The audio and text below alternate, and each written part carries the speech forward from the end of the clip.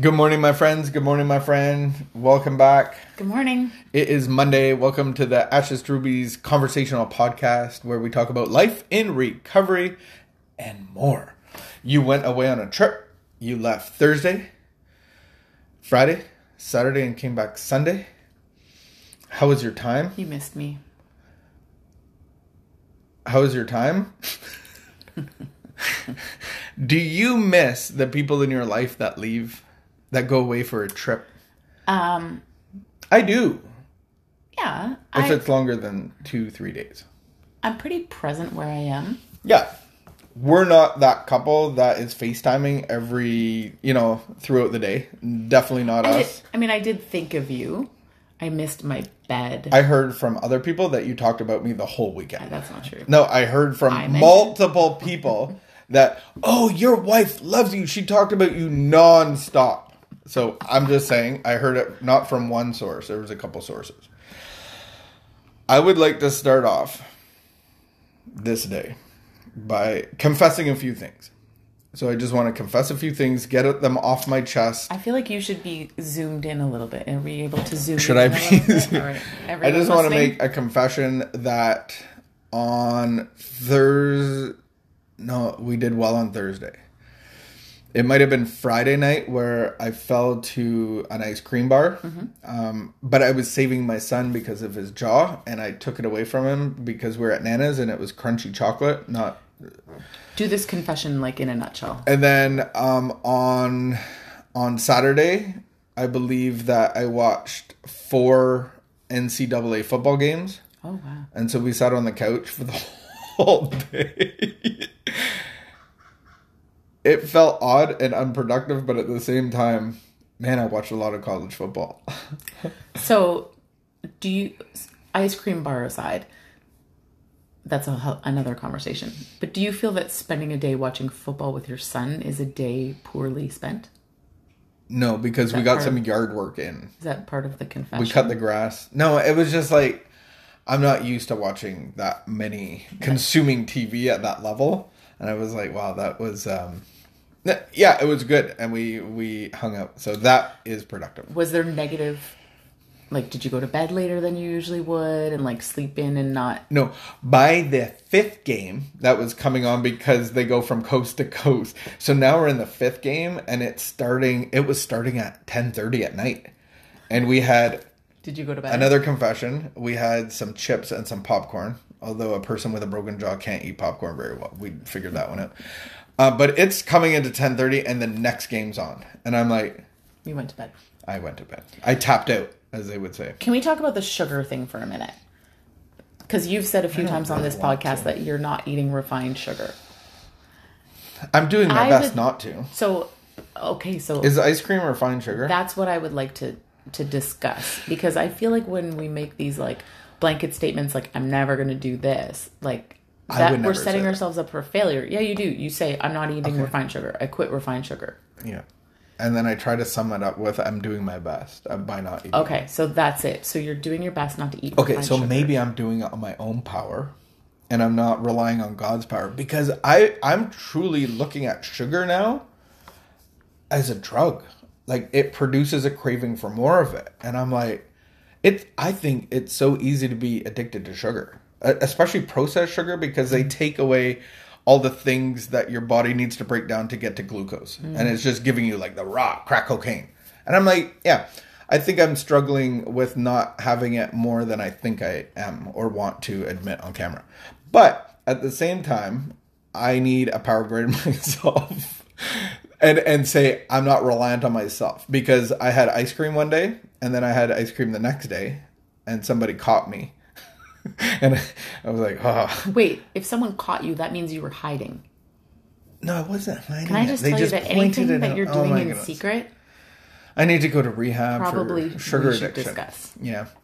I think it's a process and a progress, and I think I'm progressing. Because I'm just going to tell you that occasionally I'm going to go for ice cream. Okay, so now you're... Yeah. No, I've told you that multiple times over this quitting sugar thing. Mm. I've told you that for birthdays and I'm not, like celebrations, I want to have sugar because I know that I'll just quit otherwise. Like I'll just give up, and so then because go into a sugar frenzy. And then just be like out of control. I would like to be healthy. I would like to feel strong in my body.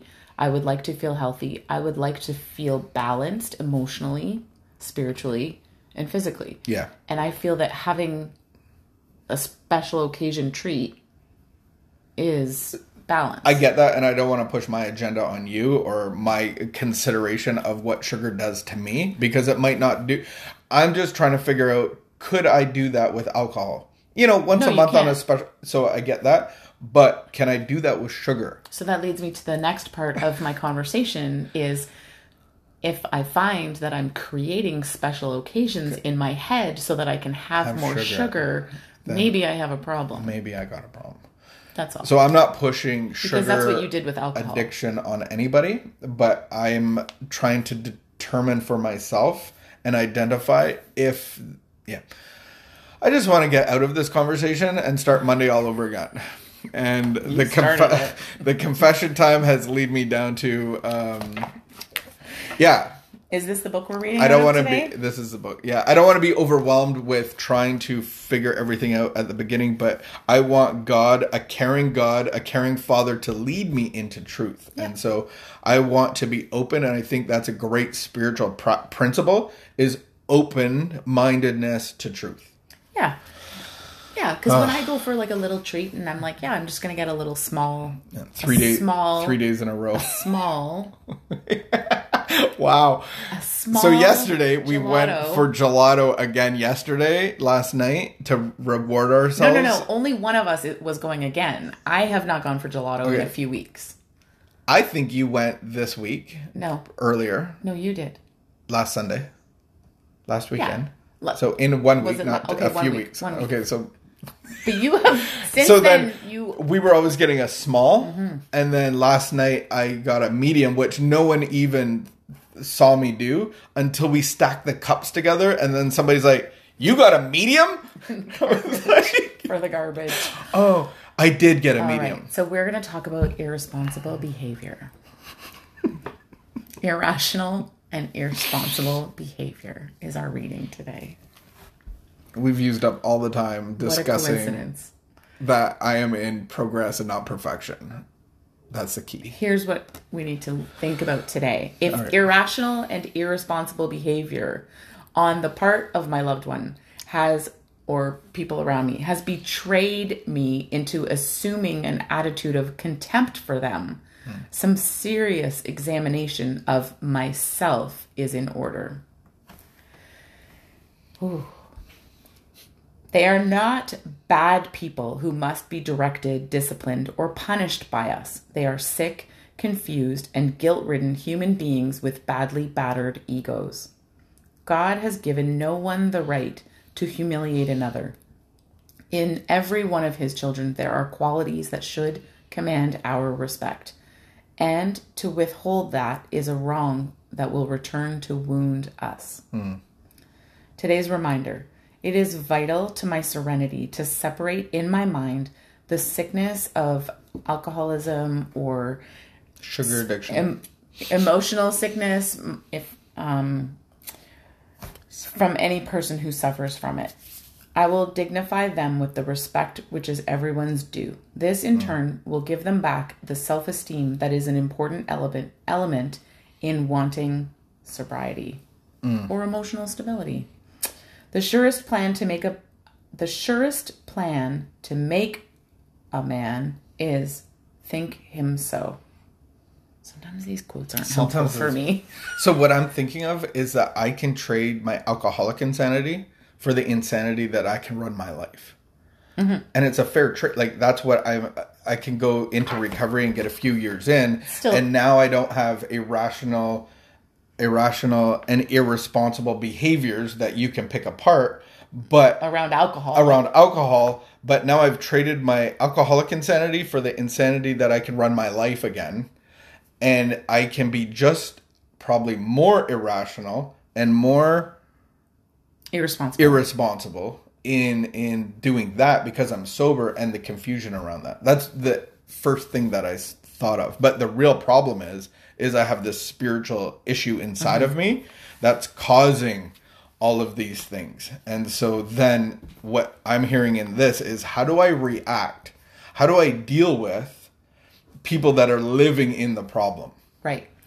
So I want to start by breaking this down. So if I have conflict in relationship, if I'm having conflict in any relationship, there's what I perceive to be irrational or irresponsible behavior coming from another person, and we have conflict. Typically, I will believe that it's their fault. Mm-hmm. So then what happens in me is that I develop an attitude of contempt for them. And then I need to seriously examine myself. That's what this reading is telling me. And so contempt would be resentment. Rooted in fear, because you're not getting what you need from that person. And so, this book is written from an Al-Anon perspective. So for the typically it's been the wives of alcoholics. Mm-hmm. But actually I really believe that this reading kind of really, it applies to anyone, whether you're talking about like a work relationship and it's your colleague that, you see them as having irrational or irresponsible behavior. And so now I have an attitude of contempt. Often this comes up with children. So then contempt and resentment is to have those is to die, because I will go back to my drinking and you'll go back to your overthinking, adrenaline, chaos creating, all of that stuff, control. And boy, do I go crazy. And boy. And so it's taking responsibility. Yeah, I think this is an important piece that, none of us has the right to humiliate another. Mm. And as a codependent, or as like, from my perspective, the person who lived with, other people who I perceived as being irrational and irresponsible, there's so much frustration and control and fear that starts to come up. And we often see this with parents, especially parents of like grown children, they're teenagers or young adults, and now they're starting to make their own decisions. And like, we see them just as being like, what are you doing? And then what does it mean to humiliate somebody? What does that look like? Oh, I mean, when I would throw a temper, when I would lose my cool, it was your fault. You did this. Like, I'm losing my cool because look what you have done. And look what you're making me do. I pay all the bills. You're making me do this. Yeah. You're just a roommate here. Right. You'll never get this. You're always